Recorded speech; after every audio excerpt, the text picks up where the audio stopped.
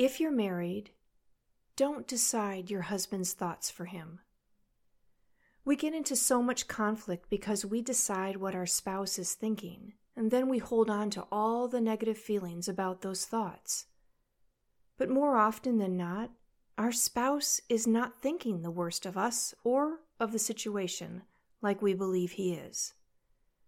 If you're not sure what his thoughts are about a particular topic, ask him. Don't assume. Ask. Then offer your thoughts.